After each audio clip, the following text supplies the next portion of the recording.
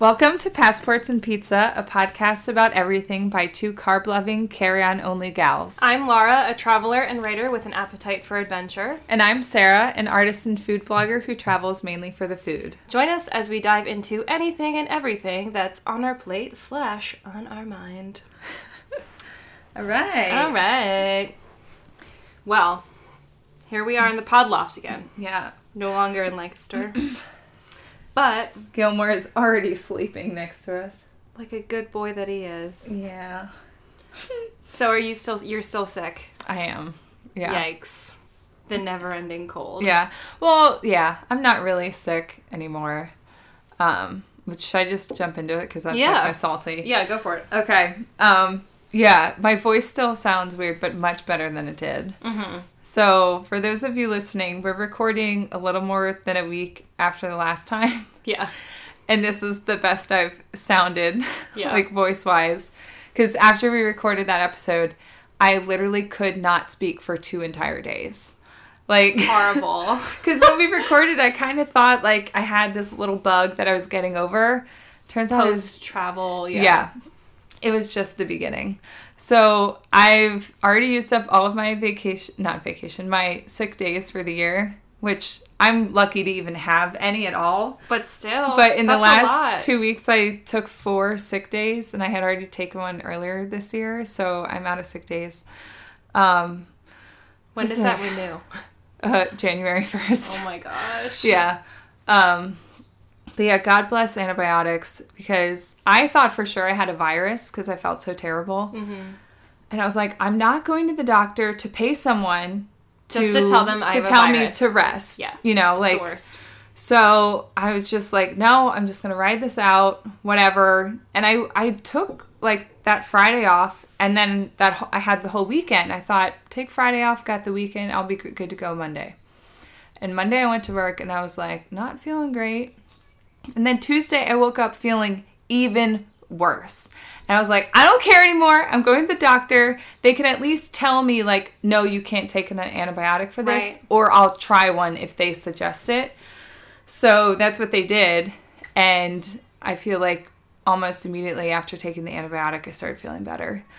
But modern medicine. Yeah, it just sucks. Like, I don't know. Apparently, I no longer get the common cold. I just get a massive infection every 3 to 4 years. Like, that's it. No. Which I guess is better than getting a couple colds every year. Yeah, or the flu. At least you're not getting the flu. I got the flu twice in the past 2 years. Awful. Oh, really? Yeah. Oh, God.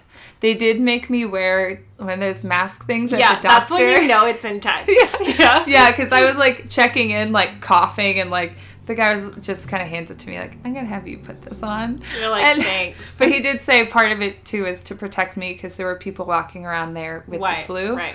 And if I'm already compromised, then, you know, it's like, well, I don't want to get the flu on top of this. Yeah. So, yeah. But my sweet is that, number one, I am feeling better, finally. And also, the weather has been so nice. I know. It's like, even last weekend when I was feeling bad, I actually sat out in our backyard and read a cookbook and stuff. Yeah. And because it was so nice. It's too beautiful to be and inside. The silver lining to getting sick is that you give yourself permission to just park on the couch and watch TV. So I watched a couple movies. I got to watch all of the new Queer Eye, which is so good. Gosh. And I, like, cried so much. So good. Have you watched the new one yet? Yes, I have. I feel like they've really come into, like, their element. Like, they know what they do now, and they know what they're good at. And it's like, anytime Karamo has a heart-to-heart with somebody, I just want to be like, oh, man, this just really hits me. The episode where they were with the lesbian woman. Yes, the young lady. Yes. Who, like, her adopted her family. name. Yeah, her adopted family kind of, like, shunned her after she came out. Mm-hmm. I was like a puddle. Oh, my God. A puddle. Yeah. It was rough. Yeah. And I think my favorite episode, though, was the 2 ladies who have the barbecue joint. Oh, I love those ladies. Yeah. That was like the episode in season 2 with Miss Tammy. Yes, which is the best episode of all time. So good. Yeah. So, yeah, I'm finally getting over being sick. I worked out this morning for the first time. As How did that feel? Not walking. It was harder than it should have been. Yeah. I just did like arms and abs because I didn't want to do anything cardio.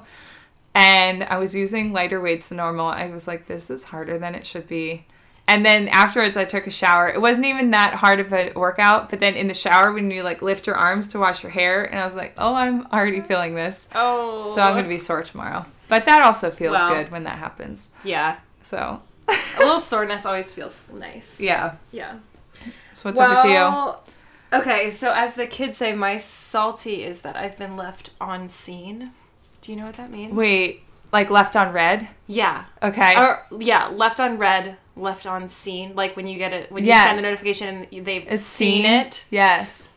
Well, I've been left on scene because someone reached out to me over Instagram to work with them potentially on a project, and I was like, this is a great opportunity. I'm excited for this. It was someone who I really like what they do. Mm-hmm.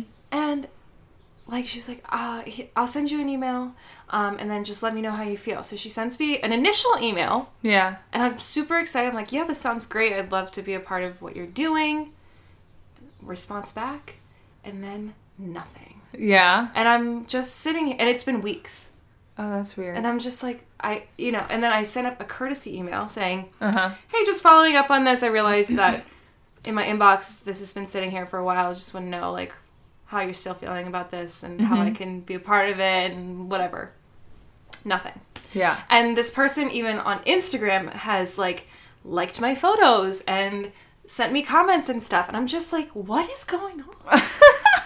It's like, admittedly, I've never gone on any sort of like online dating sites or like, I just imagine that's what it must be like for a lot of people when they do that, when you get ghosted. Yeah. Which I've never done that sort of stuff. Yeah. I never was on like Plenty of Fish or like Tinder or anything. But I just feel like very weird about this because I still like her photos. She still likes my photos.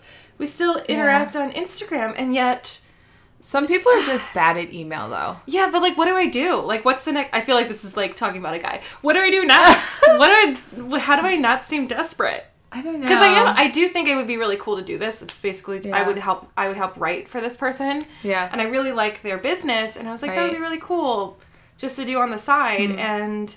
Maybe reach out again, like, on Instagram. On a different platform. Okay. Yeah, because maybe But what do I say? Like, hey, did you get my email? Basically, yeah. Okay. I think it's been long enough. Yeah, it's definitely been long enough. Yeah. And especially because I sent up a follow-up email. Yeah, that's weird. Did Gmail do that thing where it was like, sent 5 days ago, would you like to follow up? And that's why I sent another one, because it had been like, not even just 6 days or anything, it was like 14 days. Maybe, I don't know, maybe she doesn't need it anymore, but I don't know, I just felt like that was very weird. It's not a salty thing, but it's just been something I've been like, am I overthinking this? What do I do? What do I say? Do I do too many exclamation points? I don't, you know what I mean? Where you're analyzing. It's like when you're like texting someone for the first time and you don't want to seem like thirsty. Oh, yeah. Yeah. You know? Anyway. So my suite, I'm excited because this summer... I think I'm going to do something different than what I normally have been doing when we travel. Mm-hmm. Typically, Luke he likes to take pictures for references to paint and stuff, moseying around. Mm-hmm. And I'll take a ton of photos, either on our DSLR or on my phone. And last summer, I did all iPhone pictures when we went to London, because I was just like, I'm going to try it. Yeah. And I think it went really great, and it was great not to lug around a DSLR. Right. But... I think we're going to do more video this summer. Mm-hmm. And I'm super excited because, I gotta say, like, shouts out to Iz Harris, because I think I've mentioned her more than anyone on this podcast so far. So, yeah. But she's really made me rethink of, like, how I want to be involved in the travel space. And I don't really want to be a picture-perfect Instagram curated person. Like, I want to write, obviously, but... Like, if I'm going to create something from our travels, I'd rather it be a video where it's the good, bad, and ugly. Okay. And also, it'll be something that I think we'll have to look back on many years from now to be like, oh, what a great trip, or whatever. So I think we're going to do more video this summer, and I'm very excited because it's just, like, a new project that I love to try new things, and I think it'll be really fun. And Luke's very good at film, too, so... So when you guys... Because you've done a little bit of video before... Mm-hmm. Did Luke do the video editing, or did you both do it? That was all Luke. Okay. Yeah. So are you going to do some video editing, or is he going to do it? We've like discussed this. He's going to still take a lot of video footage, as will I. Mm-hmm. But I think the editing process is going to be more on me. Okay. And as far as deciding like what sort of, I don't know, theme or concept for what we're filming will be more on my end. So I think we're going to try to do one like sort of artsier sort of film where you get a feel of the environment, very minimal talking. We're going to try to vlog some stuff. Specifically, I think we're going to try to do like food stuff. We discovered like the best panini shop in Milan or whatever, or something like that. And then one more like just experience one where we're going to show like highlights and stuff and us talking. That's cool. But it's exciting because I feel like I've been having a weird relationship with Instagram recently. Haven't we all? Yeah. And I just feel like I'm sort of throwing my hands up at the whole Instagram thing. I sort of just, I don't really care about what my feed looks like anymore. And I just want to try something new. So instead of taking a lot of photos, I'm still going to take photos, but I think I'm going to take more film this summer, which has been really fun because I've been watching YouTube videos on how to edit. And that's cool. So yeah, that's like my sweet is getting excited to try something new like that. That's funny because I kind of go in the opposite direction. On most of our travels, I've mainly only done iPhone photography. But when we were just in New Orleans, I actually had my DSLR with me, like, everywhere we went. And so that's why I haven't Instagram much yet, because I haven't edited my photos yet, because most of them are on my real camera. Yeah. Plus, we still have wedding photos that I'm editing. So I think, like, when we go to Italy in the fall, like we're hopefully planning to do, I want to take more. And also, like, take more DSLR photos, not just of food, but also just landscape and environmental kind of shots. Yeah. And do more of that. Yeah.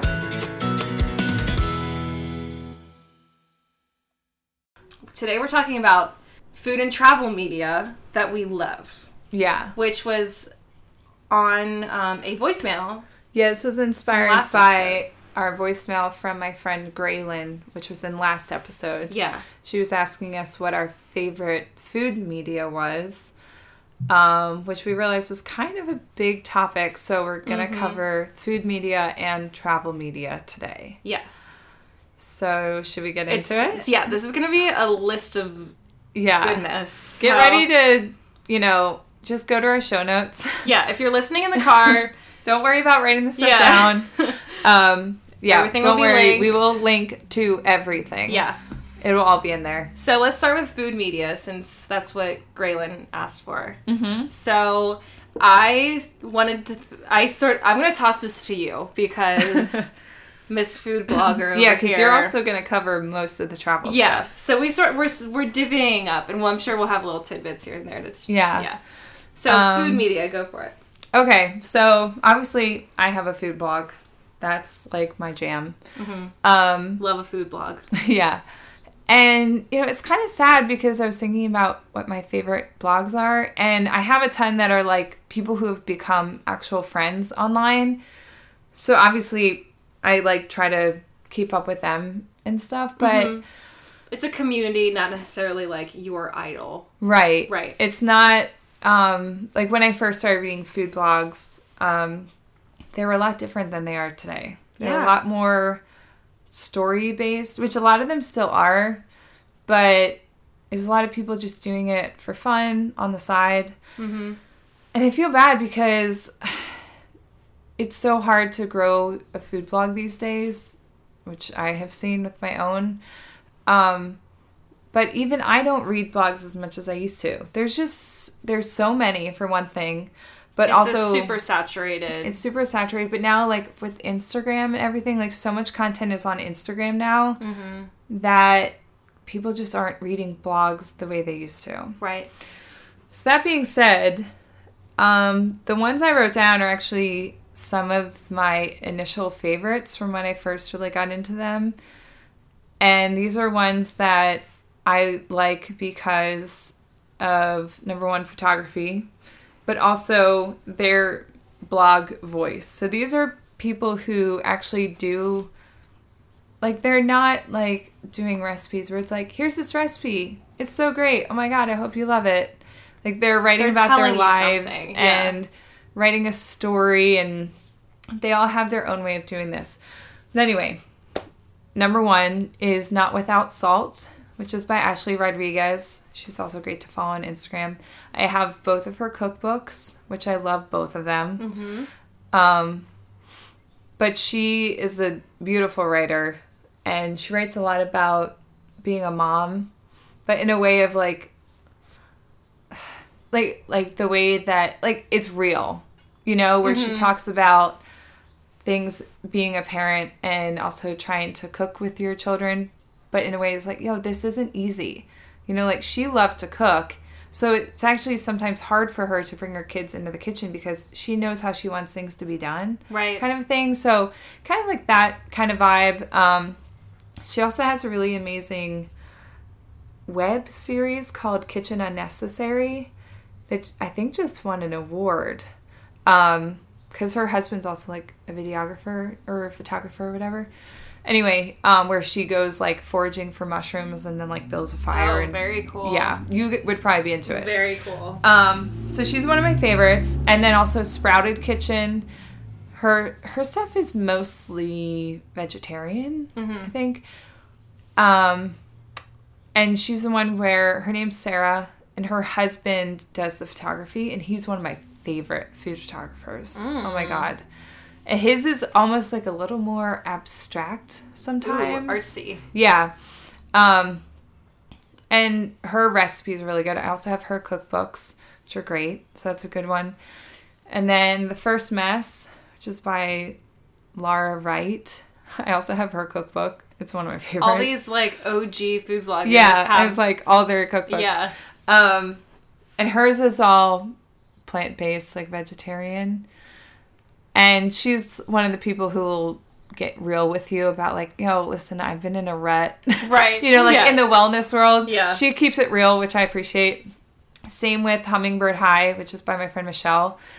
She writes a lot about the blogging world and how it's changed and how she feels about it. Hers is mostly baking stuff. She's working on a cookbook too, right? Yeah, she's working on a cookbook right now called Weeknight Baking. And then there's The Faux Martha, which is by Melissa Coleman. She also has a great cookbook. But she's more like minimalist. Like, her cookbook is called The Minimalist Kitchen. And she has, like, a very pared down pantry where, you know, she figures out what she eats the most. She has it very well organized. So then her cookbook's kind of based on that idea. And then all the recipes in that book are made with all these core ingredients that she has on hand all the time.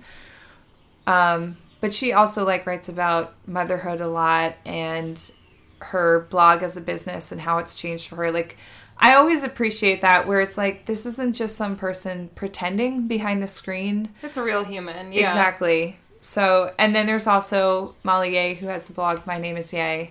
Molly. Yeah. She just had a baby named Bernie. Did you see that? No. Yeah.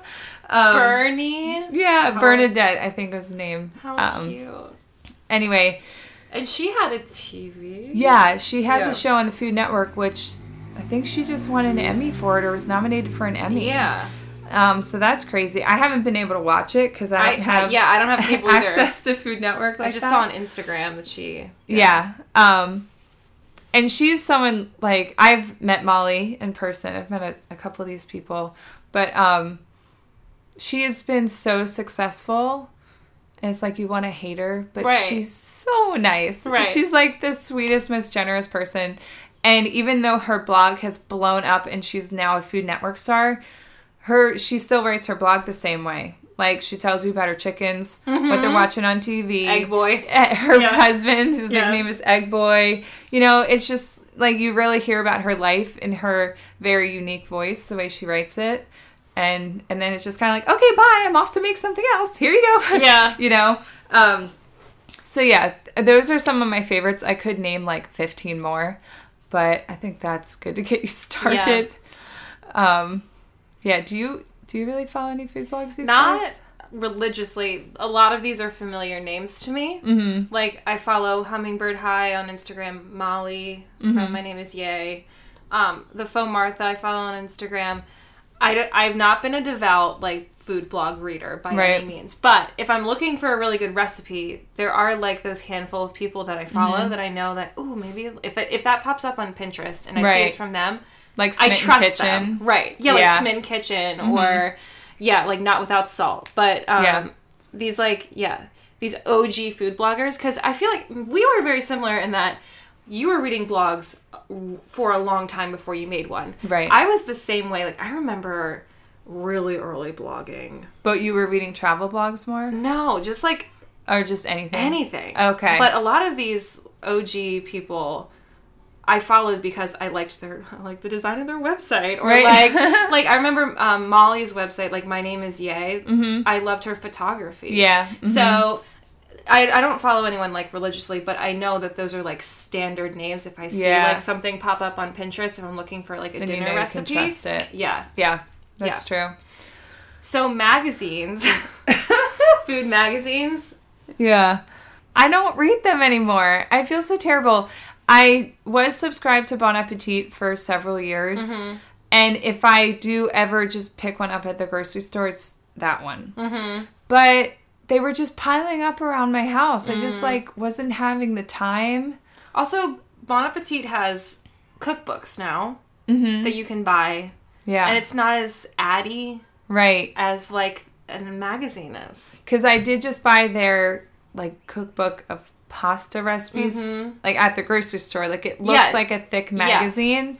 I think it was like $13 or something, but it's really beautiful, and it just has some of their best pasta recipes. We'll talk about them later as a whole media corporation, but like I love their YouTube channel more than I ever loved their magazine. Their magazine is beautiful, but their YouTube channel is awesome. Anyway. Well, should we skip to YouTube? Okay, yeah, then? let's skip. Okay. So we can talk about Bon Appetit. I love Bon Appetit's YouTube channel.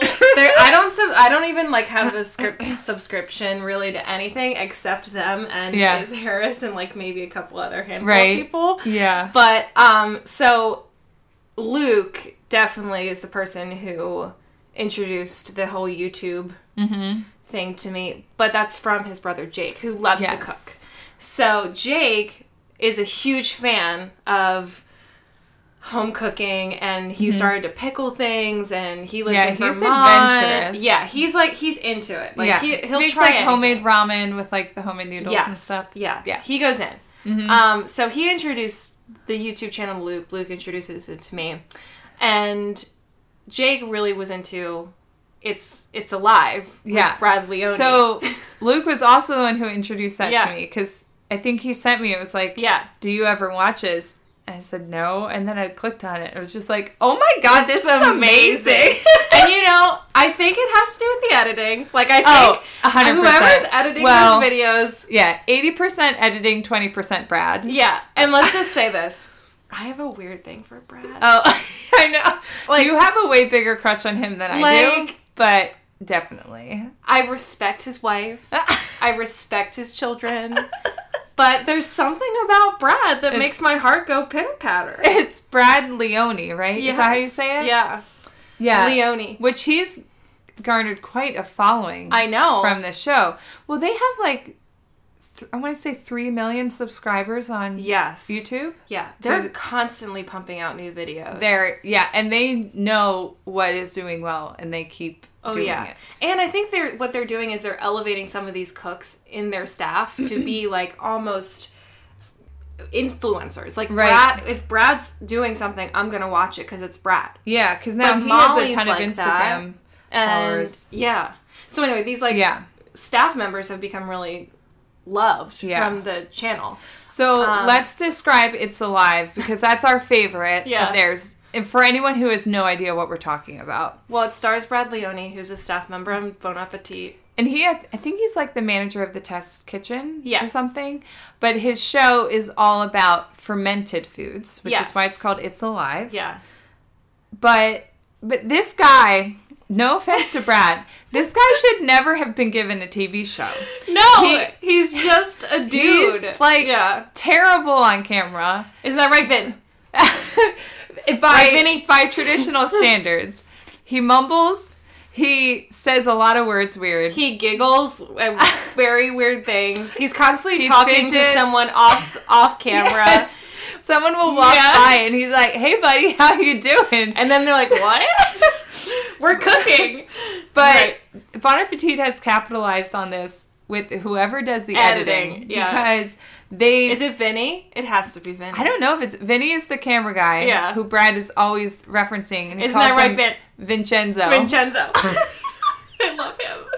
I know. So, yeah, it's just silly. They put... so Brad, like he says... he says the word water weird. He says water. Water. Yeah. Which is like a Philly thing. Yeah. People from Philadelphia say water. They say roof.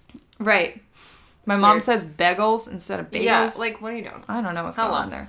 But they what they'll do is they'll pop the text up. Every time he says something weird. Or he mumbles something or like gibberish. And they'll pop the text up and it'll be really funny the way that they like sort of frame it in the camera. They have little images pop in, or sometimes you see him kind of look around the kitchen and they just put in an image of a bird flying by because he's kind of like, what is he looking at?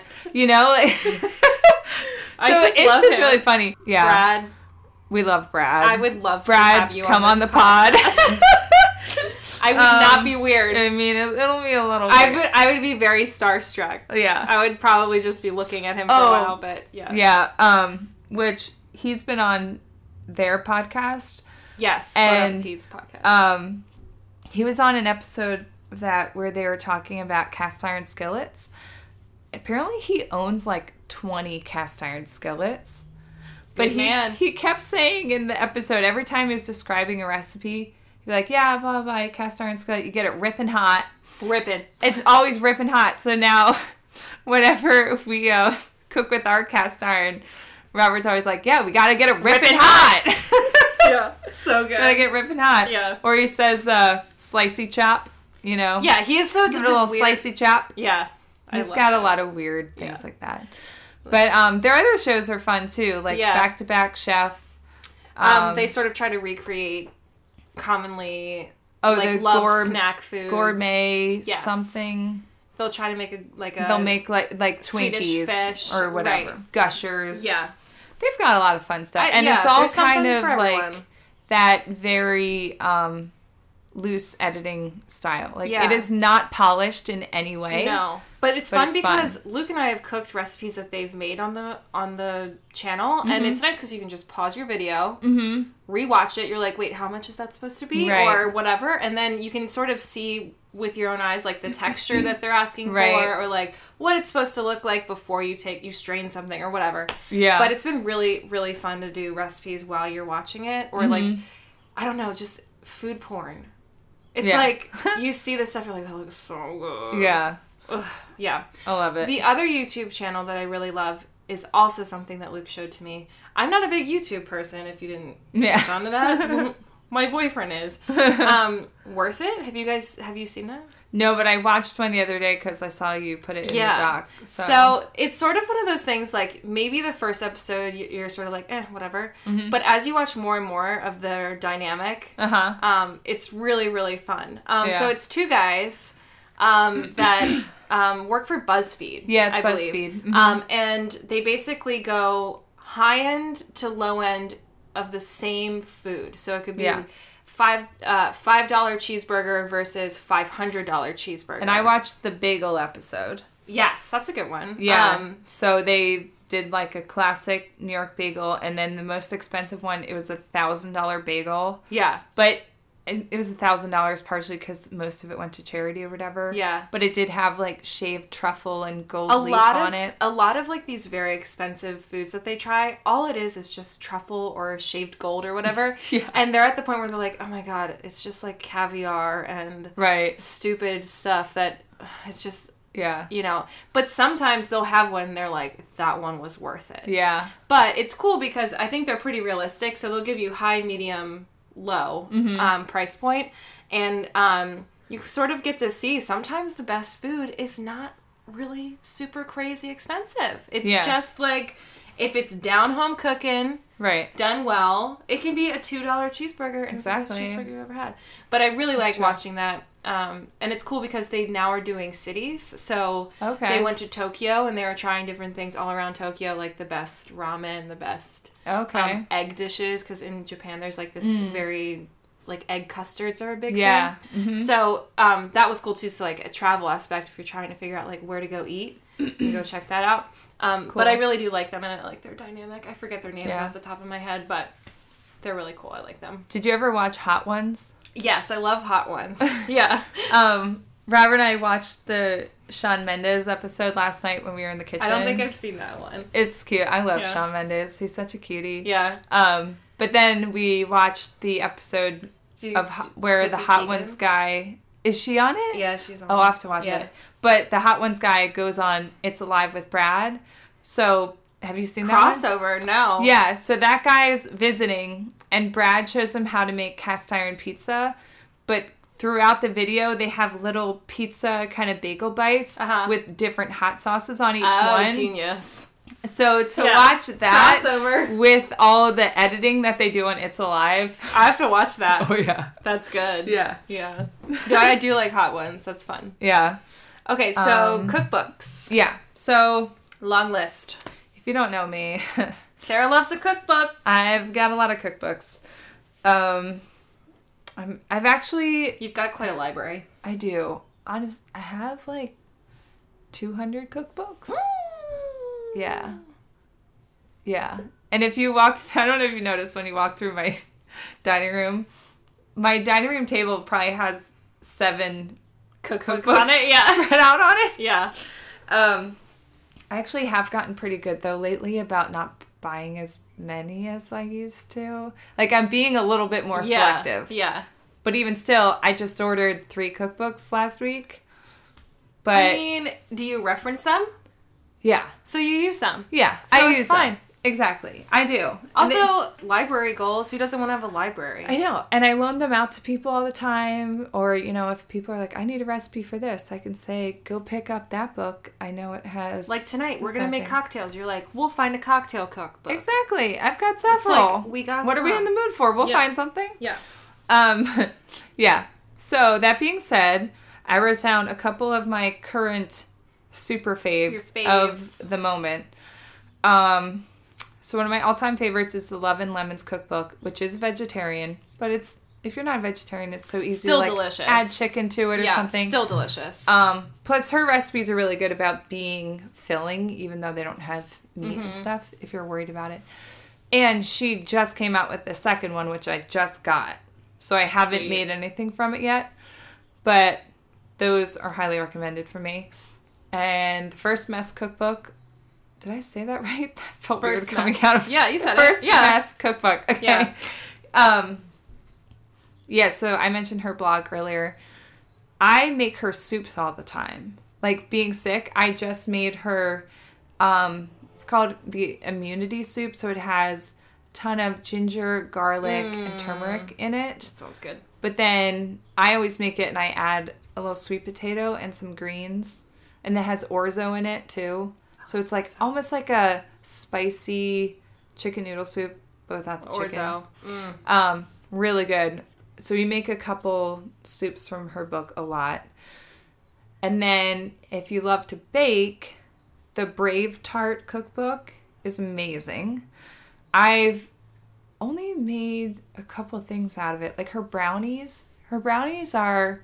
Now, hold up a second. Yeah. You've been on a chocolate chip cookie quest. Right. I did that one. My quest for the best. Yeah. Chocolate chip cookie. Are brownies next? Brownies have been ongoing. Okay. But the thing was, I made In hers. process. It is in process, but I made the ones from her cookbook. Mm-hmm. And I was like, I think these are it. Really? Yeah. Like, so from Brave Tart. from the Brave Tart cookbook. If you do love to bake, that book is just amazing because it's kind of also like a history book of American desserts. Mm-hmm. So she does a ton of cool. research into like the history of brownies, the history of chocolate chip cookies. But she has recipes in there for things like, I think she might have an oatmeal cream pie recipe and like snickerdoodles and all kinds of stuff like that. That's like super American. But I think she worked on this cookbook for 5 years. So it's super labor thoroughly of researched. love. And if you know her online, which she's a great person to follow on Twitter, her recipes are always on point. So that's a great one to have. I also wrote down the cookbook Huckleberry, just kind of random. Yeah, I've never heard of that one. So it's from a bakery and cafe in California, run by this like husband and wife team. I've never been there, but I have this book. But I just love this cookbook because it's very like cafe food focused. So like breakfasty foods and baked goods and like coffee drinks, like Ooh. everything I love. Like a lunchy. Mm-hmm. Yeah. Yeah, cafe. like biscuits and interesting, like, I think they have a recipe for these corn hotcakes with little sharp cheddar cheese in them. Ooh. Stuff like that. I feel like it's an underrated cookbook. Like, it was pretty popular when it first came out, but it's one that I pull off my shelf a lot, and it's very cute. Yeah, it's one of my favorites. And then Chrissy Teigen's cookbooks, really good.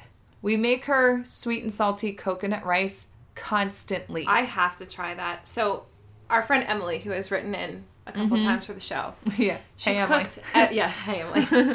She's cooked every recipe What? on her cookbook. No was her way. goal. Yeah, that was her goal. Everyone? Yeah, and Emily, you can message us Oh my if I'm God. wrong, but she was doing it, man. Emily, call in and tell me all about it. Emily made mac and cheese. Her mac and cheese. I have to try it. It's literally one of the best mac and cheeses. Okay. Yeah. I gotta make it. Yeah. But I want to try this coconut rice that you've mentioned because you've mentioned it a couple times. So good. Plus, it's great because you She's use... Thai, right? Part Thai? Yes, her Yeah. mom is Thai. Yeah. The coconut rice is amazing because you use like a can of the full fat coconut milk, and when you do it, you do the can, and then you fill up the can with water, and you put that in, and so it's like that and the Easy. rice, sugar, salt. It's so good. I feel like every time we want to make something for dinner, half the time we're like, Doing coconut rice? coconut rice. So hers are really fun. Plus, her head notes are really fun to read. Yeah. But yeah, so those are great. And then my friends from the blog A Couple Cooks, their cookbook, Pretty Simple Cooking. It's also vegetarian. It's kind of similar to like Love and Lemons. But it's like a really good starting point if you're someone who's kind of newer to cooking from cookbooks and stuff. It's very approachable. But we have a couple recipes from there that we make all the time. Like their tempeh with turmeric rice and like broccoli and tahini sauce. Oh, Sounds my God, good. so I don't even good. like tempeh, but I like Yeah, that. like we had never cooked tempeh until we did that recipe, and now it's like I'm not making it any other way. You're like, It's so this good. is the only way. Yeah. Yeah. And I just made their toasted oatmeal from it over the weekend. It was mind-blowing. They're a blog that pops up occasionally when I search for stuff, and I trust them. Yeah, So they're great. And then another one for baking is the Vanilla Bean Baking Book, which is by Sarah Kiefer from the Vanilla Bean blog. She's also one of my favorite people on Instagram. But that's like, it's just any recipe you would need. Her chocolate chip cookies are amazing. They're the famous pan banging yes, chocolate chip cookies with like all the ripply, You've seen them crinkly on edges. Instagram. They're Yes. like the size of a dinner plate. But like really like any cake recipe you would need, any frosting recipe. She's like, a baking. Yeah, like olive oil pistachio shortbread cookies with vanilla icing Oh, that I yeah. made last year. That kind of stuff. So good. And then Julia Turshen's books, which are Small Victories and Now and Again. Those are really good, just like basic, like anybody kind of cooking. She's got vegetarian stuff, meat stuff, Julia desserts. is a well-loved name in the Topping family.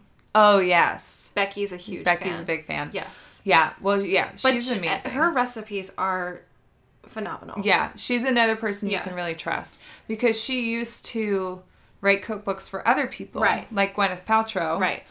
But now she's like on her writing own. Yeah. her own, and they're really good. Now and Again, is that one of the books? Yeah, you're that's her thinking of? newer one Yeah. where it's like each recipe is It's sort of like leftovers. yeah, which is genius. she gives you a way to spin the leftovers. Genius. It's just really smart. Yeah.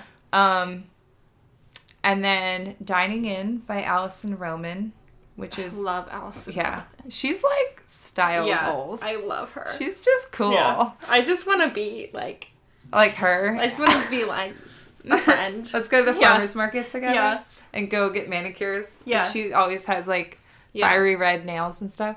And I feel like she's kind of like the new millennial cooking style. It's like unfussy but interesting flavors. Yeah, simple but like bright. Yeah. Like fresh herbs and lemon, but nothing is like too insane. She's had a lot of recipes that have really become well loved. Yes. Like Instagram famous. Yeah, which we'll get to later. Yes, we will. Spoiler alert. Yeah. And then the last one I want to say is the book Dinner by Melissa Clark. I have not heard of this. So she is like the New York Times food person. She's written a ton of cookbooks, but this one, it's just dinner recipes. It's huge. It's gorgeous. And everything I've made from it has been amazing. The two recipes we make a lot from it are it's like sesame chicken, but it has dates and like fresh basil in it. Mm-hmm. It's so good. But we also make her shrimp pad thai a lot. Pad thai. Yeah, it's really good. So that one's excellent. So those are just a few of the ones I super love. But I would say if you're someone who doesn't often, like if you're not a cookbook buyer, but you really want to start cooking more or even baking more, I would say pick one of those books and kind of like your friend Emily who just cooked through it. Just focus on that one book and work your way through it. Yeah. Because that's basically how I learned to cook, is by reading cookbooks and just making stuff out of them. Yeah, and just choose one recipe like a week or something like that. Something you want to try a new dish a week, choose one from the book. Yeah. Yeah. Or if you want to learn to bake more, get the Vanilla Bean Baking Book and bake your way through it. Yeah. Like, just do it. Learn by trying. Exactly. Yeah. Also, there's nothing more satisfying than just opening a beautiful cookbook, right? Yeah. There's I love something really special about that. Yeah. We have a couple cookbooks that are almost like too beautiful to like put in the kitchen because you're like, if I get anything on this, I'm gonna hate myself. I can't even take that into the kitchen. Yeah. I'll literally take a picture of it on my phone and then I'll cook in the kitchen because we're very tiny. We don't have that much space. That's true. Yeah, but like, they're almost too That's beautiful. Funny. Yeah. But that's another thing. That's another thing too. If you're traveling somewhere and you sort of want to get excited, I've mentioned this before. It's so awesome to just pick up a cookbook of really simple like dishes that you're probably gonna try there and make it at home. Or if you miss your vacation or your time there, make it at home. There's something really cool about that. Yeah, like I brought home a cookbook from Germany last year. Oh, but also after when we were like in the airport leaving Germany, I bought the book Classic German Baking by Louisa Weiss because I was just so excited by everything I saw in the bakeries there. And it is cool because now that I've seen them, you're like, oh, I want to try that. Yeah. But that is something I want to do more before we go to a place. Like before we go to Definitely. Italy this year, I really want to read. Like I have the book Florentine, which is all about Florence. We have that book And too. I have a book or whatever. of just spritzes. I have that book too. Maybe that's what we should make tonight. Maybe we should. All I need in life is a spritz in my hand. Yeah. But I highly recommend doing that. Because you can it's just a good way to like get excited and giddy for like all the stuff that you're going to do. Especially if you love food the way that we do. Yeah. When you travel. And you can sort of get a sense of when you are going to sit down at a menu that you're unfamiliar with, what sort of dishes are just standards that you know are going to be really good, or oh, I saw that in the cookbook and here it is but it's done differently, let's try that. Do you know what I mean? It just makes you more familiar and appreciate like delicious food when you're there too. So definitely. we love doing that. Yeah. So podcasts. So I already mentioned the Bon Appetit Foodcast is what it's called. You also have already mentioned the Insider Trader Joe's podcast on this podcast before. Yes. So that's you what really I like. that one. Okay. Yeah. And I have to subscribe because it's like a weird inside look at I don't even want to say like the grocery industry because Trader Joe's is kind of in its own they're, category. Yeah. But they're in a league of their own. It is interesting to hear about how they develop certain products and what they think about when they're making them and stuff like that. So that one is cool. And then Small Bites, which is the A Couple Cooks podcast. Theirs is really good. They recently kind of rebranded it to Small Bites, so it's shorter episodes, shorter interviews and stuff. And then Radio Cherry Bomb. Do you listen to that one? No, but the name Cherry Bomb, is there a cookbook? It's a magazine. A magazine. Yeah. Okay. It only comes out a couple times a year. Maybe that's what I'm thinking. But it's all but like it's beautiful. Women in food. Yes. Yeah. So their podcast is great. They've had a lot of really good people on there. And then Julia Turshen, who we mentioned, she recently started a podcast called Keep Calm and Cook On. Really? Yeah. I've only listened to a couple. I'm subscribed, but I'm like way behind on it. But hers seems to be a lot more like in-depth conversations about like I don't think it's just about food. Just about life. Yeah. Like I think she had Samin Nosrat on in one of her early episodes and listened to that one, and I think that was the one where Samin talked a lot about mental health and going on medication for like depression and stuff, and kind of like the creative mind. So it's like yeah, it's almost like a creative show but food focused. Yeah. If that makes sense. At least from what I It's like tell. us. We love food and travel, but we're not only going to talk about food and travel. Right. Yeah. Yeah. And then, have you ever listened to Spilled Milk? No. So that's, it's like a food comedy podcast by Molly from the blog Orangette. Do you ever read hers? Which, her blog is amazing. She hasn't really written much on it in the last few years, but she's an amazing writer. I've read her memoir and stuff. Molly Weisenberg, that's her name. But it's her and her friend Matthew. He's also a food writer. And each episode is focused on a certain food. Yeah. And they just like talk about it. They always take a trip down memory lane and talk about what their history is with it. And then they talk about different versions of it. And they've usually made some version of it to eat on air or two versions of it and talk about it. But they're very goofy. So like they go on weird tangents.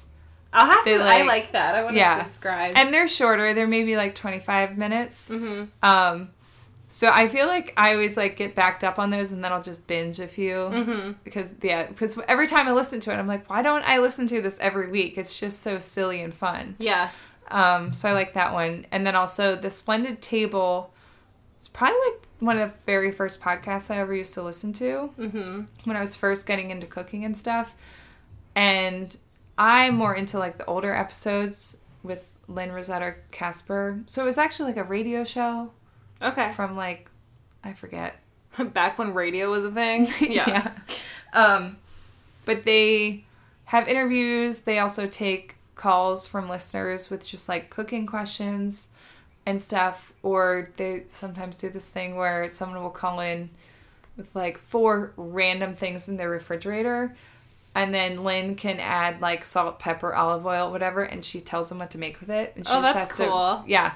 So, I like that because it's very, like, home cook focused, which is more my speed as opposed to, like, high-end chef kind of stuff. So, those were all good ones. Yeah. Yeah, you definitely lean more towards home cook people. Yeah. That's why I'm not as into, like, the whole, like, Gordon Ramsay, Anthony Bourdain kind of scene. But it's also why I love, like, Samin, because she's just kind of like a regular person who got into cooking and happened to turn it into her career and stuff. So, that's how I feel about it. So, Instagrams, I'll just run through these real quick.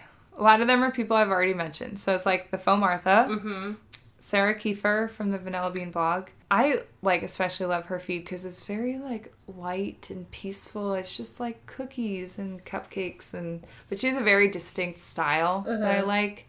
And then The First Mess, which is also, if you follow her stories, she has 2 adorable dogs.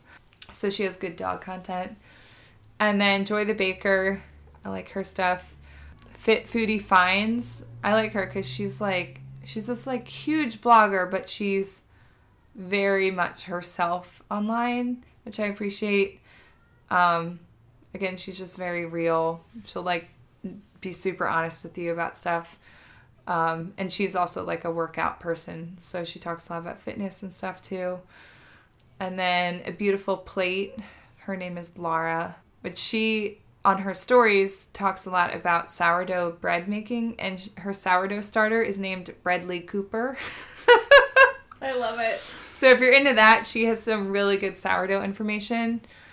And then Phoebe Lapine, who I've mentioned before with the whole like SIBO like digestive health stuff. Yes. She is she's also really good. Like she does what she calls Insta confessionals, where she just talks to you and checks in, and she's just very real behind the camera on Instagram. Yeah. Which I always find impressive because it can be hard to not seem weird.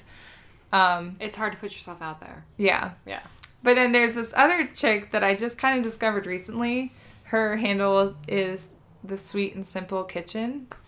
And she's younger. I would say she's probably like in her early 20s. She's super cute. And her feed is like beautiful, gorgeous food photography. But then in her stories, a lot of times she'll make things. But she also always has music playing. And it'll be like Spice Girls or Backstreet Boys, whatever. And she dances and, like, sings along or, like, lip syncs. So sometimes part of her story when she's baking is just her like, dancing. Singing into a spatula.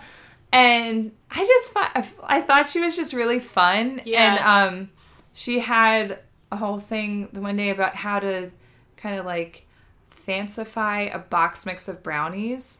Like, these little tricks you can do. Genius. So I thought that was really cool. But yeah, and I think she just kind of reminds me of myself when I first got into baking, where you're just in your kitchen later in the evening making cookies just for fun. You've got music blaring, you're dancing around. Yeah. Like it's that vibe. Yeah, it's fun. So I thought she was fun. Yeah.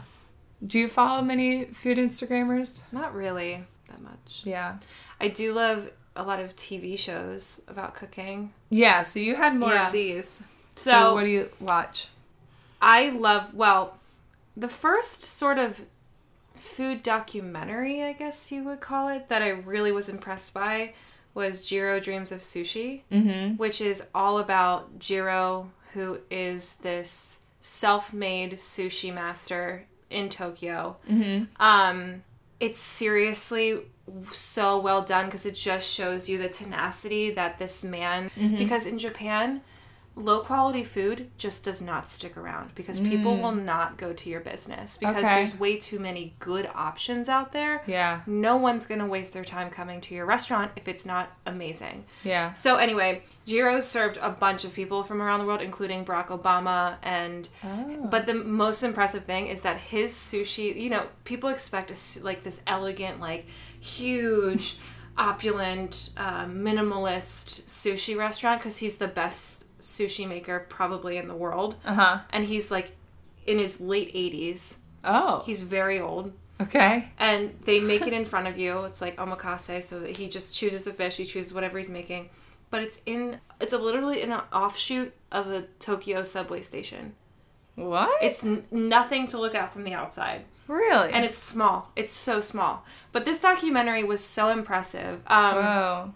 And it really made me appreciate sushi because, you know, I liked sushi, but when you see the amount of work and love that goes into making just the perfect rice and the perfect spread of fish, it really changed how I felt about sushi and just the food space in Japan because this guy's a master. He's pretty much the doctor of sushi. Yeah. And it's also, they talk about his sons who are potentially going to be taking over this restaurant after he passes away. And it was really just something that made me be like, wow, food is an art form, you know?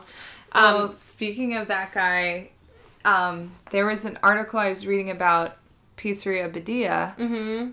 And that article described Joe Badia as the Jiro of pizza. Love that. I love that. But like, okay, so Jiro is like incredibly hardworking, and he's obsessive. The way that I'm sure that, you know, he was when he was making his dough or whatever. Right. But I love that comparison because when you have his pizza, it is sort of like mind blowing. Uh-huh. But yeah, so that sort of started my first love of TV, documentary, food shows. And then Chef's Table came out. I don't love every episode of Chef's Table. I think it depends on who the subject is. But I think it's really well shot. I think that the interviews that they do with these people can be absolutely mind-boggling. Mm-hmm. Just like them explaining the creative process of making foods and what inspires them. And when you see them working, I mean, the milk bar, that story was incredible. Christina Tosi? Yeah. She's literally just like, if you want to eat a bag of sweet tarts, eat a bag of sweet tarts. I love sugar. She's like a sugarholic. Yeah. And she's just so excited by the fact that she didn't like as much icing on a cake, so she just didn't ice the sides. Yeah. And then she's like, I hope girls all around the world can do that, because honestly, if you don't like it, just don't do it. Just do it your own way. And she's just so invested in what she's doing. But then on the other end of the spectrum, you have people who are like foraging foods and cooking in only fires. And I've never seen Chef's Table. You should try at least one episode, and there are lots of good ones. I couldn't even tell you which one you should start with. Do they just interview a chef? Is that what the format is? Yes, it's an interview based, but it's obviously really well executed. Mm-hmm. It is like moving food porn. Okay. It is beautiful. Mm-hmm. So the first one is, I think the first episode, first season is Massimo. Oh. And it has to do a lot with like culture and society. There's also an episode with a woman, monk in South Korea, and she's become such a well-known cook just being a monk. Okay. Like, she doesn't have a restaurant. She's just a monk who makes delicious food. It's like all these different walks of life. It is an interview. That's cool. But I really think it's beautiful, and it really makes you understand like how food and cooking is an art show, like an art form. You know? Yeah. But yeah, Salt, Fat, Acid, Heat was really good. Yeah, that's the one I actually did watch, because I already knew of Samin from her cookbook and listening to a lot of interviews with her when her cookbook came out. So as like a personality, I already loved her from hearing her in that way. So I loved that one. Plus, it's only 4 episodes. And I thought that was beautifully shot. If you like the way that is shot, you just have to find the right chef on Chef's Table, and you'll really like it. It's very similar. All right. Yeah. Is Chef's Table on Netflix? Yeah. Okay. Yeah, and I think there's 4 seasons out. Okay. And they also have a French season about French, specifically, chefs. Okay. But there's, I mean, any sort of story that you're looking for, it's an inside look of the chef and the chef and the food connection that they have. It's awesome. Really, really good. I'll have to try it. And you wrote down Waitress, which I love Waitress. Okay, yeah, I wrote this down because when I think of like food movies, that one comes to mind. I've always loved the movie Waitress, and a lot of it is because of all the pies that she makes, and like the way that they do the kind of overhead of her making pies, and it's kind of like snarky. Like, isn't there one pie that's called like I Hate My Husband pie or something like that? Yeah. But yeah, such a good movie. I do love that movie. And then, of course, I was obsessed when Sarah Bareilles did the musical Broadway music soundtrack for it. So, yeah. I was trying to think if there were any other actual movies that focus on food in a way like that. But I couldn't think of any other ones. I don't know. There's like really corny ones like No Reservations and did you ever watch... God, what was the one with the guy who opens a food truck? Chef. Yeah. I love that one. I love that too. When he's making pasta for Scarlett Johansson, that scene, I was like, dang. He's not even falling. But you're like, if you want to make me that pasta. Yeah. Seriously, that was a good movie. Yeah. I don't know any other ones off the top of my head. I like that one a lot. Yeah. Yeah. But yeah, we covered a lot. Yeah, that was a lot. Should we move on to travel? Yes. So I just want to Okay. say before I really go into before I go into like where I stand for travel media, I like specifically decided not to include influencers. Okay. So I specifically didn't want to feature people who go on a lot of sponsored trips. There are wonderful influencers out there, and I'm sure we'll talk about them as we keep doing episodes. Yeah. But for like travel media, I kept it to just media platforms. Okay. Or just a more elevated creator that's not based on Instagram or social media, if that makes sense. Okay. You know what I mean? Yeah. There are people that I really, really love, but these are just a little different than an individual. Do you know what I'm saying? Yeah. Okay. Maybe we'll do a whole different episode on influencers that we really admire. Yeah. But the space is just too big Yeah. to really do that. That's a whole different thing. Yeah. Anyway, so for TV movies, there's one man. And he's it, and it's Anthony Bourdain. So I don't even consider Anthony Bourdain to be a chef the way that most people do. For me, my connection to Anthony Bourdain is that he's a traveler who really loves food. Okay. And I know he was a chef. I know his background. I know his cookbooks. But his shows, Parts Unknown and No Reservations, were what I started to watch when we first started to travel, and it really made me hungry for experiences that really pushed my boundaries. Like, it's not just a vacation. It should be something that should really show you something new about the world or yourself. Okay. And I don't know, I think he's an excellent writer. I think that he shows you the good, bad, and ugly of what travel is, and also he's not afraid to go to hole-in-the-wall places, and a lot of times he didn't disclose restaurants or places that he was going because people started to flood those locations after watching it. But Parts Unknown and No Reservations were like everything when I first started to travel. And he's just someone who I don't really think I have idols or celebrities really. Like, obviously I would freak out if I saw Britney Spears because it's Britney Spears. But truthfully, there's only one person that I would actually really want to sit down at a table across from and like talk to, and it's Anthony Bourdain. Yeah. Just because I think he's extremely interesting, and I think that he's someone that I would want to take around like Lebanon, Pennsylvania, and show him like the weird places where you can, he would love the pizza crawl thing. Yeah. He would love the fact that we like do that at all. And he's not afraid to go to like, some sloppy podunk Pennsylvania Dutch restaurant. Right. Just for the sake of experiencing that. Also, I have to say, I think people should travel more, as I like to call it, Bourdaining it. Do you know what I mean? Like, of course you like go to your like tourist sites or whatever, but like have a day where you're just Bourdaining it, meaning you're just walking around and you're just getting food. Oh, that's the only way That's I travel? like, you're Bourdaining it. You're Bourdaining it. Yeah. See, I feel bad because I've never watched anything of his. Oh, I love him so much. Like, I'm just not like a documentary kind of watcher. When I sit down to watch TV, it's just not what I'm in the mood for usually. But I also feel bad because, like I've said, I've never watched anything, so I don't really know what he's like. But he has a reputation. I feel like I've written him off as basically being a dick. I don't know why people think that.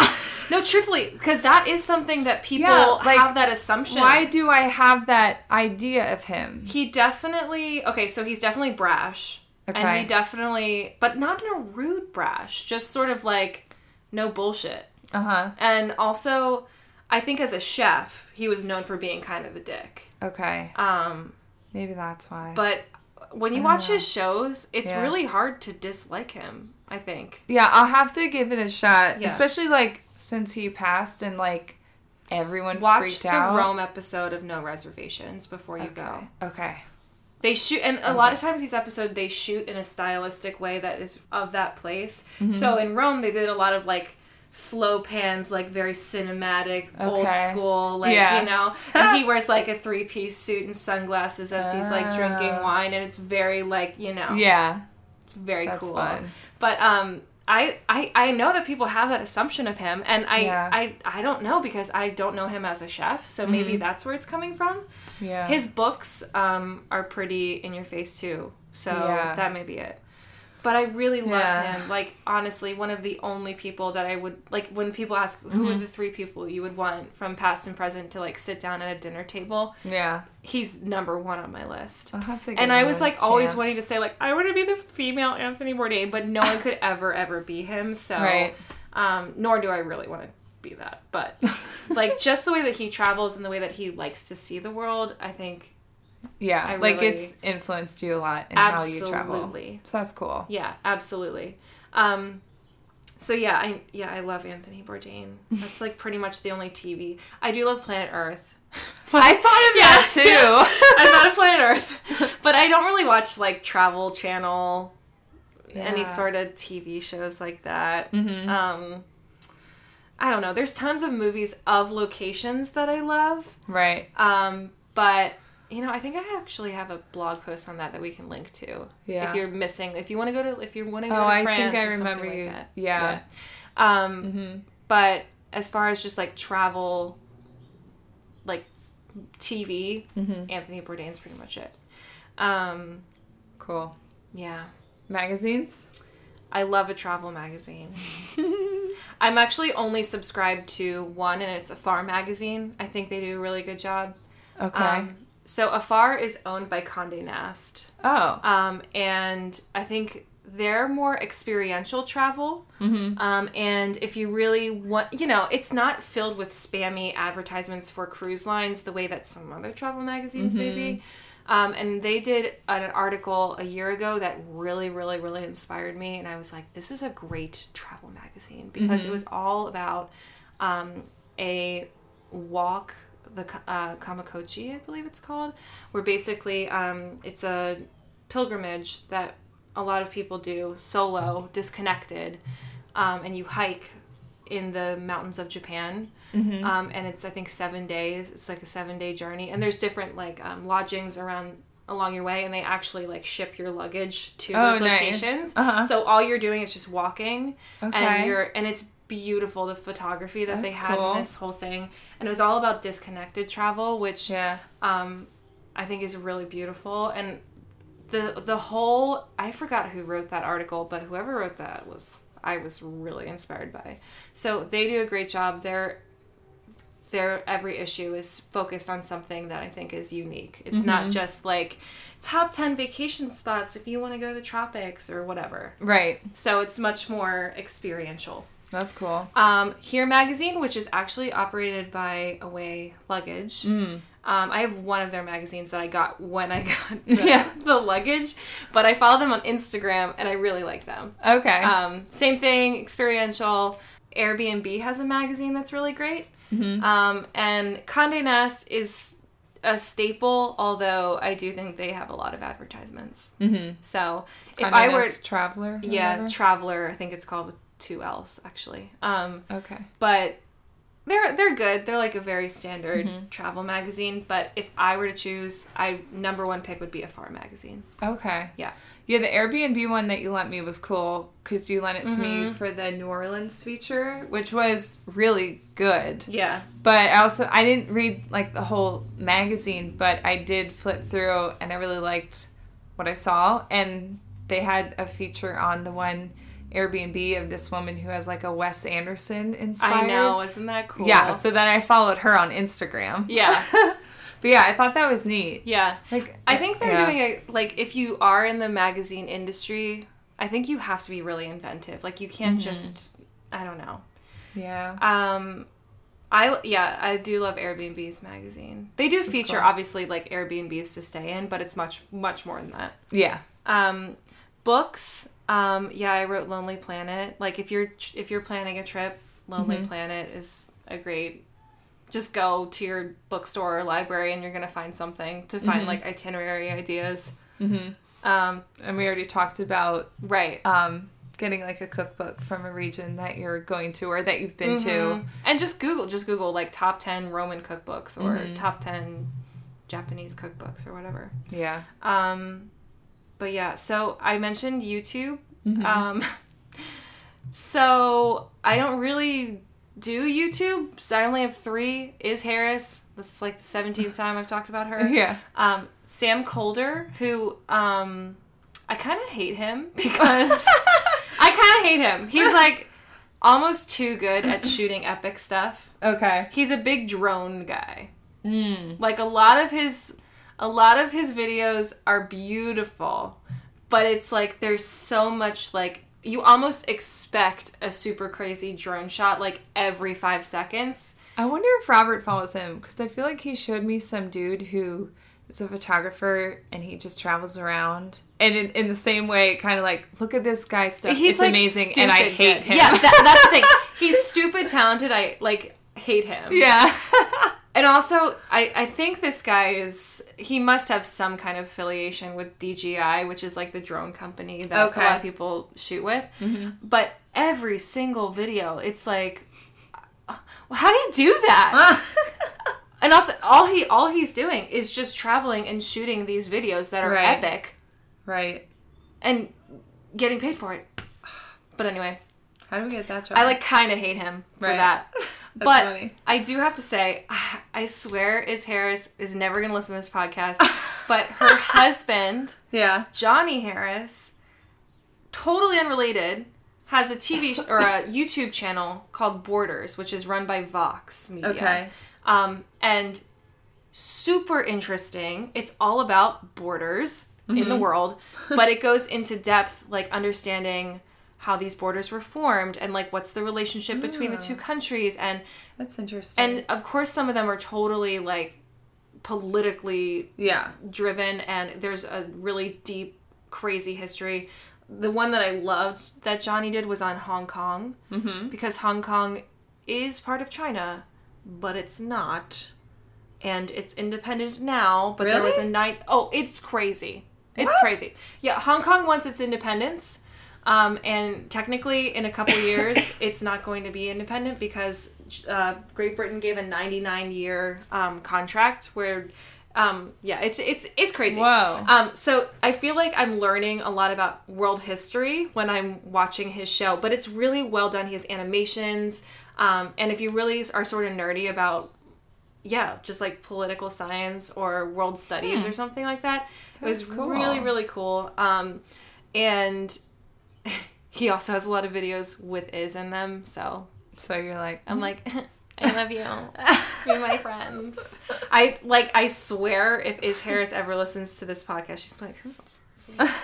Is, call us. And do not tag her on Instagram. Because, whoops. No. Yeah. We'll just have to get her on the podcast at some point. I know. Put it out into the universe. She's gonna come on. Is Harris so much. Okay. Instagrams. Okay, like I said, I didn't want to feature any specifically influencer travelers. So these are not individuals, these are more like brands. Okay. So Passion Passport. All right. Have you followed them? Maybe. I've heard of it. Highly recommend. Okay. I think they do a good job because it is, again, if you didn't catch on this, experiential travel. And a lot of their captions are very informative, and it's about culture and, just history, which I really love. And they also they have a blog that's pretty good too. Here Mag, which is Here Magazine. I love their Instagram as well. Pathport, which is actually a... Pathport? Pathport. That's funny. Yeah. This sounds like you have a list. Like Pathport. Yeah. Pathport, I actually downloaded one of their guides. They actually have digital downloads of guides. And they do a good job because it's curated in a way. Like city guides? Yeah. Okay. But it's curated in a way that's specific. So like a coffee lover's guide to Berlin. Ooh. Like stuff like that. That's cool. But, and you could find a blog post about that, but I think the way that they design it and the way that they curate it it was like $5 or something like that. Okay. Really cheap. And I was like, I love this. Yeah. So I followed them on Instagram, and they are excellent. So That's cool. yeah, they're very specific, like niche sort of travel guides. And Tiny Atlas Quarterly, which I think, honestly, if you haven't subscribed to them, they're very excellent as well. I wrote down The Historian Traveler. Okay. Because I think I just told you about her recently. I just found her in the last couple months. But her photos are beautiful. Like, her feed is beautiful. But I love her because each post on Instagram gives you some kind of history tidbit, like little nugget of information about I love that. the location or what the photo is. And yeah, it's just like actually gives you cool information. Right. It's not just a some pretty Instagram picture. caption or whatever. Yeah. Like, she'll actually tell you something that you most likely did not know. Love that. Yeah. So I like her. As far as like, okay, so I do think Instagram's great for planning travel. So if you're looking for inspiration, like you're like, I really want to travel, I don't know where, I just want to see like some beautiful places around the world. I wrote down the Pretty Cities series. Wow. So look up the Pretty Cities, and they have Pretty City London, Pretty City New York, Pretty City Paris? I don't know. Okay. You'll be able to find a bunch, but it's really beautiful. Before we went to London, I followed Pretty City London, and I found so many beautiful spots. I was like, oh, we have to go to this neighborhood. Okay. Just because it gives you a cool sort of like off the beaten path sort of areas to look for like quaint and pretty little places. Yeah. Love Letter to Europe, which love that. Which I also follow that hashtag. Yes. I love following hashtags. Yeah, that's like Wes Anderson, they have this thing, they have like Wes Anderson vibes or something like that. Okay. That makes sense. Yeah. I also wrote down in terms of hashtags, I follow coffee shop vibes. Oh yeah. Because like when I travel, one of my favorite things is going to coffee shops. So I feel like seeing that in my feed is just kind of a reminder of how many coffee shops I could possibly visit in the world. Yes. And there are some and then amazing you could ones. Bookmark them or whatever if you see one. And also hashtag I have this thing with ivy walls, and hashtag I have this thing with doors. Like, they're just pretty images, but I feel like every time I see them in my feed, it's just this little reminder in my brain of don't forget to go see other places. Yeah. You know what I mean? Like, everyone has a door. Yeah. Everyone has a wall. But these are, like, beautiful. And also, it just shows you how different the world actually is. Yeah, like, especially the door one. There are some crazy looking cool doors. Yeah. I feel like I think there's actually a book. Like, really? Doors of, like, Venice or something like that. Okay. Which is really beautiful. That's cool. Especially, like, those older European cities are super beautiful. Mm-hmm. But yeah, hashtags based on location is really helpful too. So like when we went to London, I was like, hashtag this is London, hashtag Pretty City London, and you just follow them and it'll just show up on your feed occasionally, and that'll give you recommendations for other people to follow. Yeah. If you're like on the hunt for coffee shops in London or whatever. Right. There's literally so many Instagrams out there in the world. Oh my god. It's crazy. Yeah. If you look up London coffee, there will be thousands of people that you can just follow. And all they do is just that. Yeah. So Instagram is sort of like my hidden planning tool sometimes. But like, so when you plan from Instagram, when you see something on Instagram, do you save it on Instagram or do you make note of it somewhere else for when you're traveling? I press that little bookmark button and I save it to a collection. Yeah. And then once I have like a good amount of stuff, I'll find that location and I'll look it up on Google Maps, and then I'll put a little pin. And that way, when you're using your Google Maps, when you're traveling, you just have these pins that are scattered. And sometimes it's like, oh, we're going to see Big Ben. Oh my gosh, here's this place. It's like 5 minutes down this way that I saw on Instagram. And sometimes I forget what it is, and then you'll just like, I don't know, I pinned it. Let's just go see what it is if you have the time. And so I just sort of like Google map it after I pin it or save it. I should do that for Italy. Yeah. on Instagram. And a lot of times people are good about tagging specific streets and stuff too. Mm-hmm. So that's really helpful. The more specific that tag is, the better. Or if it's like a restaurant. Right. Or the name of a place and you want to save the address, like save the picture of it and then like find the name of it in Google Maps. Yeah. But okay. It is like, I wish there was a way to just click that little link and have your own little, like it just integrates better, but unfortunately they don't have like a crossover, but yeah. Okay. It's cool. It's cool to find hidden sort of stuff. Yeah. You know? Mm-hmm. Like, oh, this coffee shop looks amazing. I'll link it. Yeah. You know? But, okay, blogs. I don't really read that many travel blogs anymore. Like you said, I feel like I've really changed. Yeah, it's sad. Yeah, it's just, I don't know what's going on. I just don't. Right. Yeah, I mean, I literally work for a travel blog. And you have your own. And I have my own. Right, I know. But it has to be something really awesome or unique to make me click. Mm-hmm. So it has to be really niche or something I'm going to that place. Yeah. Do you know? Mm-hmm. Like, Lonely Planet is great. Their blog is great if you know you're going to a destination and you want to know what are things I have to see. Mm-hmm. Like, what are the sites that I absolutely have to see? Rick Steves is also, like, a website for general information. Right. But as far as, like, travel blogs go, I really, like, there's only a couple that I really love, and I'll just list them off. It's, like, Hand Luggage Only, which are two British dudes who just travel around. I love them. They have so many posts. I've heard of that one. They have so many posts. Mm-hmm. Helene in Between, she's sort of like an OG travel blogger.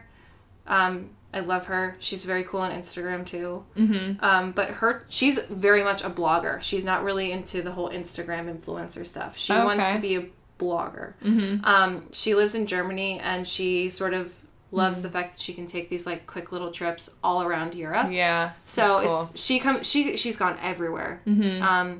So she's excellent. I write for Dame Traveler. Shouts out. Yeah.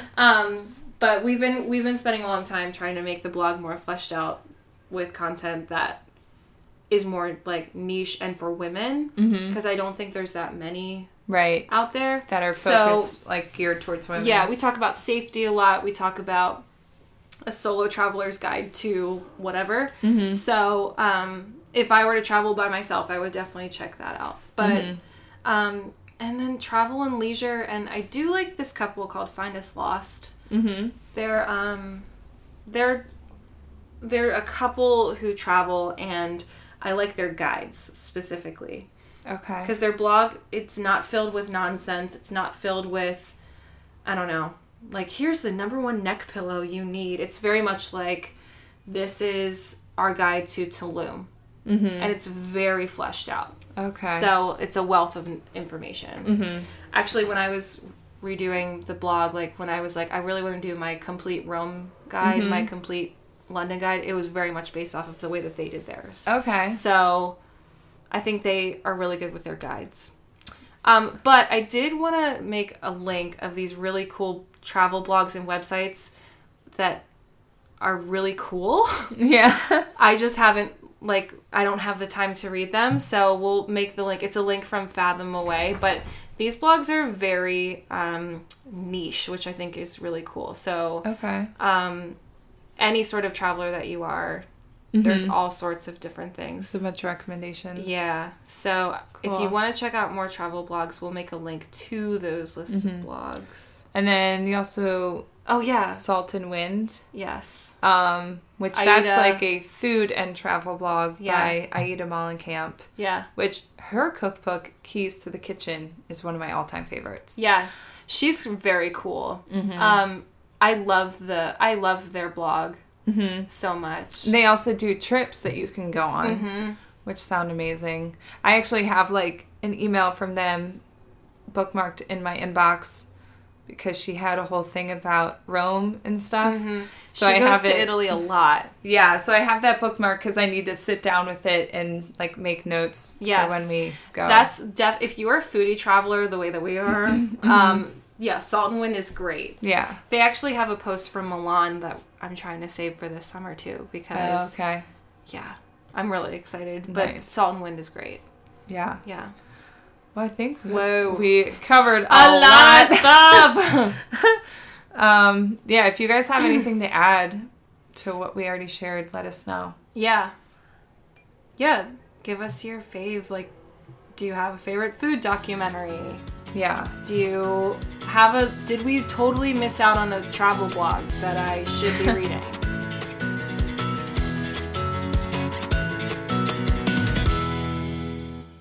All right, listener question. All right, well, we have a voicemail Oh, man. from my brother, Jesse.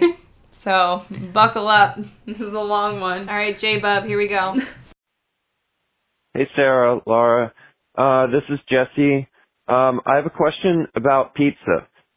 So, Mom and Dad and I, every week usually, we get pizza from where we get pizza. And usually, Mom and Dad complain that the crust is burnt. Now, I like it crispy like that. I wouldn't consider it burnt per se, but I mean, there's dark spots on the crust, but I mean, I don't know. I prefer it that way. Now, we got in an argument the other week and I Googled it. And apparently, in culinary circles, this is, and I could be wrong, this is referred to as charred, like CHARRED pizza. And that, I guess that's like a thing or something. So, I brought this up at dinner last night when we got the pizza, and this time the pizza was the way I like it, which is a little toasted. Anyway, so I was explaining this to Mom, and Mom's like, well, and I said, well, when we go to like, you know, one of those fancier Italian restaurants or whatever, like a lot of times, or they'll go and they'll bring me leftovers, and that pizza's like basically black. Like it's just like a cracker with tomato sauce on it, which I like. But Mom's like, oh no, that's because those pizzas are wood fired and they're scorched. I'm like, okay, well, what's the difference? Well, I don't know. So, what are your thoughts on burnt or charred or scorched pizza? All right, that's it. Goodbye. All right. Well, I don't even know what the question is. Thanks for that voicemail, Jesse. I guess he just wants to know what are our thoughts on charred pizza, which Wow. I hear what they're saying because like my parents are like this is burnt, but then they bring home other pizza that's scorched. It's like, well, that's what it's supposed to be. It's wood fired. Okay, yeah. So I do think there's a fine line though. Yeah. Because sometimes Definitely. even like there's artisanal pizzas that have the like char bubbles. It is overly charred. Yeah, if you're like, I would say 40% charred, Yeah. that's like where the line is. Yeah. If you're or like, it's one thing if, say, the bottom is crisp and you have some char on it, but it's not like when you eat it, it doesn't taste like you're eating burnt dough. If it still tastes good. Yeah. Yeah. Also, let's just say this right now. If they burnt the bottom, game over. True. Yeah. If you burnt the bottom, I don't want it. Mm-hmm. But if you have that, yeah, like the crusty, like, crunchy blackened top, sometimes that's delicious. Right. But it can't be the whole flavor. Right. If it feels like I'm eating a campfire or like a crunchy, like ash. And it just falls apart. Yeah, no. That's not good. Yeah. But even like some of those pizzas, when the crust on the edge is basically just char and stuff, I don't eat it. Like, I won't eat that crust. Yeah. it gets to a point where the edges of it are too charred. Yeah. Even though the rest of the pizza might be perfect. Well, let's talk about the other end of the spectrum. What happens if Soggy? it's way too soggy? No, That's no. worse. That is worse. That's worse. I'd rather have parts of it be something I'd rather not eat, but the rest of it is like crispy I agree. in the right places. Yeah, I agree. Than to have it be under. But like, what do you think is your... How much char will you allow? What's your percentage? I don't really prefer those really thin crust, super charred pizzas. Mm-hmm. But if there's like one fat bubble on it that has some char on it, Yeah, I'm into that. That's cool. That's cool. Mm-hmm. Sometimes that happens. I agree. Yeah. Yeah. So It depends on the crust too. mm-hmm. Like if it is that wood fire, I keep thinking about like a wood fired pizza, Right. and I'm okay with it. Mm-hmm. But I tried to be delicate about it. That but was it kinda cute. Came out. that was cute. Yeah. So I guess my thought is It's a it's fine okay. line. It's but You have can't to do have it too much. It has to be done right. Yeah. At least you're not getting undercooked Right. pizza. So there's that. Yeah. Right? Mm-hmm. Gilmore's begging for Gilmore's pets right just now. pawing at Laura, Hi. begging to be pet. Oh my god. Okay. All So right. recommendations. All right, let me start because we have Yes, something to eat. I've been waiting. So I mentioned the cookbook Dining In by Allison Roman earlier, and my recommendation is her internet famous cookie, which they're known on Instagram as #thecookies. The cookies. Well, but it's her salted butter shortbread chocolate chip cookies. So it's like a shortbread chocolate chip cookie hybrid where So good. the dough is basically shortbread but with like some light brown sugar and the chocolate. And then you take the dough and form it into a log that chills for a minimum of 2 hours. But then what you do is you brush the cookie log with an egg wash and then Ooh. roll it in raw sugar. So it gets this like crust, and then you just slice and bake it. So it's almost like one of those cheap Pillsbury Yeah. logs. But way better. But like super elevated. Yeah. And Gilmore's being very needy right now. Very lucky. And Up in So, my face. it took me forever to finally make this cookie because like I had her cookbook and then everyone on Instagram was making Yeah, it. these are very Instagram famous. And I was like, kind of like, oh, God, I have to like set aside a day to do this or whatever. But it's actually very, very easy to make. Like, I would recommend having a stand mixer or at the minimum a hand electric mixer because you do need to beat the butter with like the sugars until it's very like whipped and light. So this is not something you can muscle out. No, I wouldn't Or recommend struggle. it.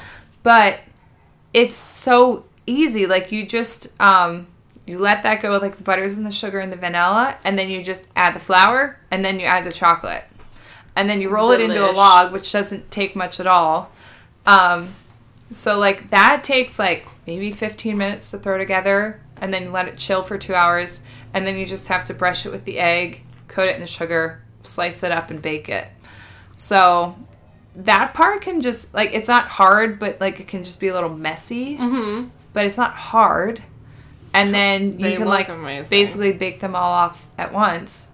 So anyway, Yeah. I have some of this. Laura, you need to try that one. Okay. Let's get an on-air, Okay. um, This is my first time I've ever tried yeah. them. They look so good. Oh, and you put the flaky salt on top. Duh. Of course. Oh my god. They're so good.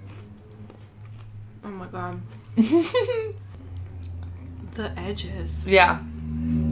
So yeah, it's like The edges. so it's like a shortbread cookie, but then it has this crispy caramely edge from the raw Oh, sugar that's- that's like crunchy. That is delicious. Yeah. Plus the cookie's pretty salty, but then you get all that sugar from the edge, and it's just like very well balanced and like complex, even though the ingredients are very simple. Honestly, like, this kind of makes me want all chocolate chip cookies to be like this. Well, I think her recipe, it's called salted butter chocolate chip shortbread cookies, or it says something like, or why would you ever need another cookie recipe? No, but seriously.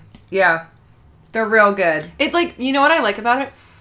It's salty. Mm-hmm. I like that. Mm-hmm. And then you have the dark chocolate. Yeah. But the butter, like the edge.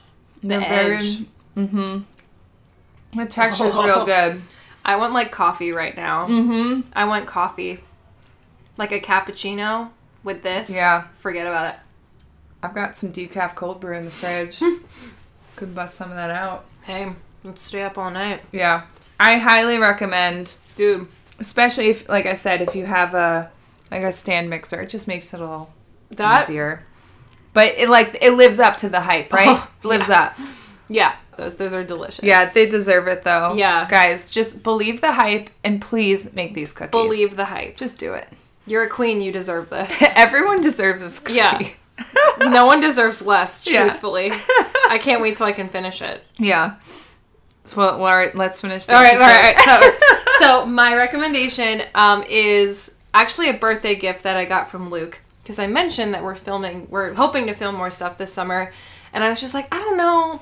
We got like a Steadicam for our phones, which is going to be really cool. That's cool. But with your phone camera, you know, it's never gonna compare to a DSLR. Mm-hmm. But one specific thing that I think really sucks about your phone camera is that you just have this fixed length with whatever frame. You can't really do anything about it. Yeah. So Luke got me Moments wide lens, which is just a little. You have to get a little case for it, but you basically latch it onto your phone's camera, and it becomes a wide lens. So, if you haven't checked out Moment, they have a YouTube channel where they demo all these products and stuff. But it's awesome because it sort of makes your phone that you carry with you all the time just gives you a different perspective of what you can shoot. And for travel specifically, I think wide lens is really nice, especially if you're trying to show more of a scene, more of a landscape. So I'm really, really excited about it. When you open it, it feels really heavy. It feels very sturdy. And I'm just really excited to try it out. I think it's a really cool little gadget to like throw in. If you like to shoot with your iPhone, actually it works on all smartphones. But if you like to shoot with your phone a lot and you sort of want to like up it or like try something different, I would definitely recommend. So that also works just for like still photography too? Yes, yeah. Okay. So it's not just film, like for video. It's also for photography. In fact, a lot of people just use it for simply photography. Right. But it obviously would work for video too. Yeah. So cool. Moment has a really cool Instagram, and they actually have Moment Travel, which I almost put on our roundup for today.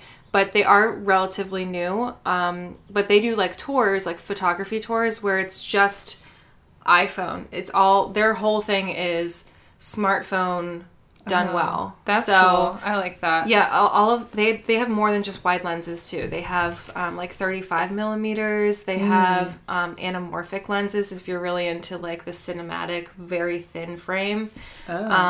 We got our Steadicam from them for our phone. So they're really into the idea of you have a smartphone, let's elevate what the camera can do. Yeah. Which is really cool. Yeah. So, because honestly, the so quality... that makes it way more accessible for a lot of people. Yeah.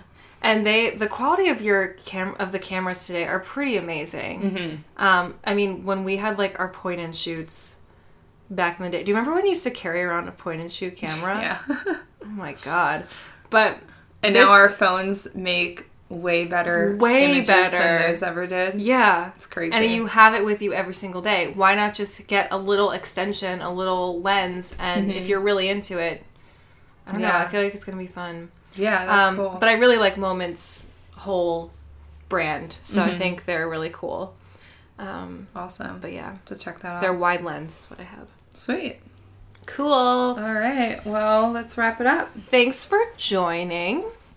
If you're loving the podcast, be sure to subscribe and leave us a review. Every review helps us with the iTunes algorithm. Thank you to those who already gave us a little review. And also, please just tell your friends if you're enjoying please. it. Please spread the word, because that helps a lot. You know, post it on Instagram. Just be like, I like share this. like in your Insta story that you're listening to us or whatever. Tag us. Let us know what you're doing while you listen. That kind of thing. It's always fun. And word of mouth, you know. Don't forget to send us any questions you have on food or travel or anything or recommendations for us. You can reach out to us on Instagram. We're at Passport Pizza Pod. Or you can send us an email to hello@passportsandpizza.com. And you can also leave us a voicemail at 717-964-0215. Yep. Our show notes, which was going to have all the links. All of it. All of it. You're going to have a fun time with show notes this week. Yeah. With everything that we've mentioned today, all the Instagram handles, all the websites, everything. Cookbooks. It's going to be found on our show notes, which if you just click the episode, should be right there, which will direct you. And it'll go to www.passportsandpizza.com. You can shop with us that way too. So if you love a cookbook, want to buy, you just click that little link. Yeah, I was going to say, like, if you want to support us, that is a great way to do it. If you click on... any of our Shop Our Faves. Yeah, like, if you go on our website, we have a page called Shop Our Faves, which is basically, like, a roundup of stuff we've mentioned in different episodes that we really love. But a lot of them are Amazon links, so, like, if you click on it, like, if you hear a book that we mentioned and you think, I am going to buy that, go to our website and click on that, because then it doesn't change the cost for you, but we get a little bit of a kickback for recommending it to you. And every little thing helps for us, because we're not here making any cake. No. Not yet. But, yeah, just shop with us that way. And even if you don't end up buying that cookbook, just click that link and you can get whatever you need. And we'll get a little kickback, which is really cool. Yeah. And if you want to see what we're up to in our day-to-day life, you can follow us both individually on Instagram. I'm at Sarah with no H _Cornelius_. And Laura is at Roman Golightly, and that is ROAM. So give us a follow on there. Yep. And last but not least, a big thank you to Will Gingrich for our theme music. And we'll see you next episode. All right. Talk to you later. Bye. Bye.